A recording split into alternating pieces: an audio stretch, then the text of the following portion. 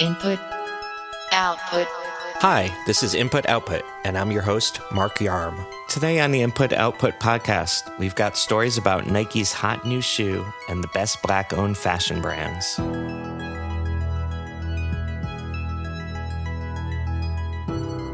One of the most anticipated sneaker collections of the year, Nike's Space Hippie line, drops in North America on July 3rd. InputMag.com senior editor Edgar Alvarez, who was lucky enough to get his hands on a pair of Space Hippie 3s, recently interviewed Nike's sustainability design lead, Noah Murphy Reinhertz, about what went into the sustainable shoes design. I like to call you Mr. Space Hippie. Yeah, the trash man also works too. That was like oh my gosh, the running joke with this project. Oh my goodness. Here's Edgar reading an excerpt from his piece. Enter Space Hippie, a collection of 4 different pairs of sneakers that were designed with sustainability in mind, each made from materials and fabrics that are being transformed and given a new life, including recycled plastic water bottles, t-shirts, yarn, rubber, and factory scraps. This quote-unquote space junk, as Nike calls it, comes in the form of space waste yarn and crater foam, the 2 key elements that make up Space Hippie 1, 2, 3, and 4. Welcome back to the show, Edgar. Thanks for having me back. You spoke to the sustainability design lead at Nike's Innovation Kitchen. What did he tell you about the design of the Space Hippie? Before we get into the design part of it, I think the one thing that's really important here is with, Nike has really started making this big push into sustainable products like over 20 years ago. And the goal with Space Hippie is to take these sort of sustainable designs into more of a mainstream level. What if waste becomes our future feedstock? What if it is actually the material that we use? And that's really where the idea of Space Hippie was born out of.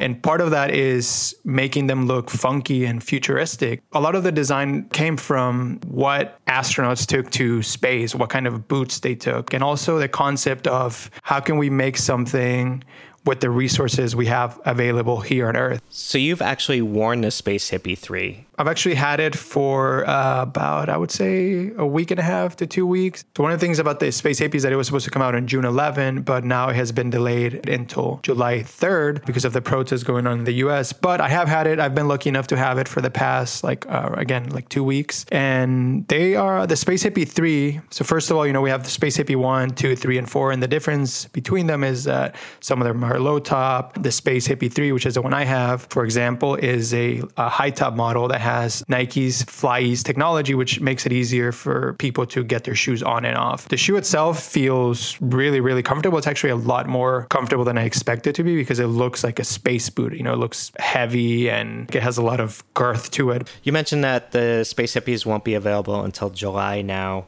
but they'll be easier to get than other limited edition sneakers, right? One of the things that Nike told me and told us at Input is that, with these being sustainable products, they want to make sure that they get into people's hands. So they told me that they won't be as limited as, say, an Off-White collab or a Sacai collab. They should be pretty accessible to people. Whether that will actually happen, that's yet to be determined because resellers especially are super interested in the Space Hippie 3 right now. The Space Hippie 3 retails for $180. And right now you can see it on StockX, the resale app StockX, for about $400 to $500 to $600. So there's already interest there. So we'll see how Nike handles that supply and demand.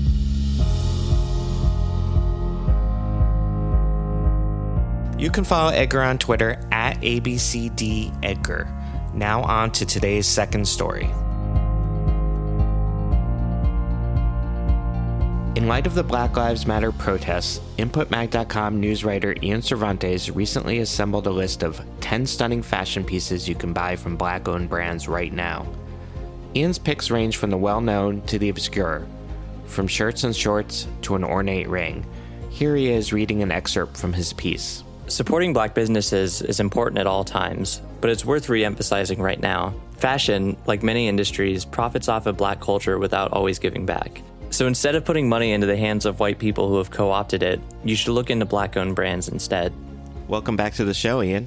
Yep, thanks for having me. So obviously your article was prompted by current events. Yeah, so right now, obviously with the Black Lives Matter protests still continuing to happen across the country, there have been a lot of talks about donating to bail funds, donating to the organizations that are fighting against racism and policing and lots of other avenues. But then there's also been a conversation about, supporting Black-owned businesses at this time. It's kind of another form of racism at the way that they've been neglected or, the difficulties in actually starting the business. So in this case, while staying in the fashion world that I covered, I kind of wanted to highlight some of the brands that I thought were cool and were supporting. Yeah, you put together a list of 10 fashion pieces by Black-owned brands. What's your personal favorite amongst those 10? My favorite piece was actually one that I hadn't seen before. I didn't know the brand before, but Bricks and Wood, which is this streetwear brand out of South Central. They've got this awesome throw blanket that says support the homies. It's got two hands with a transaction of money.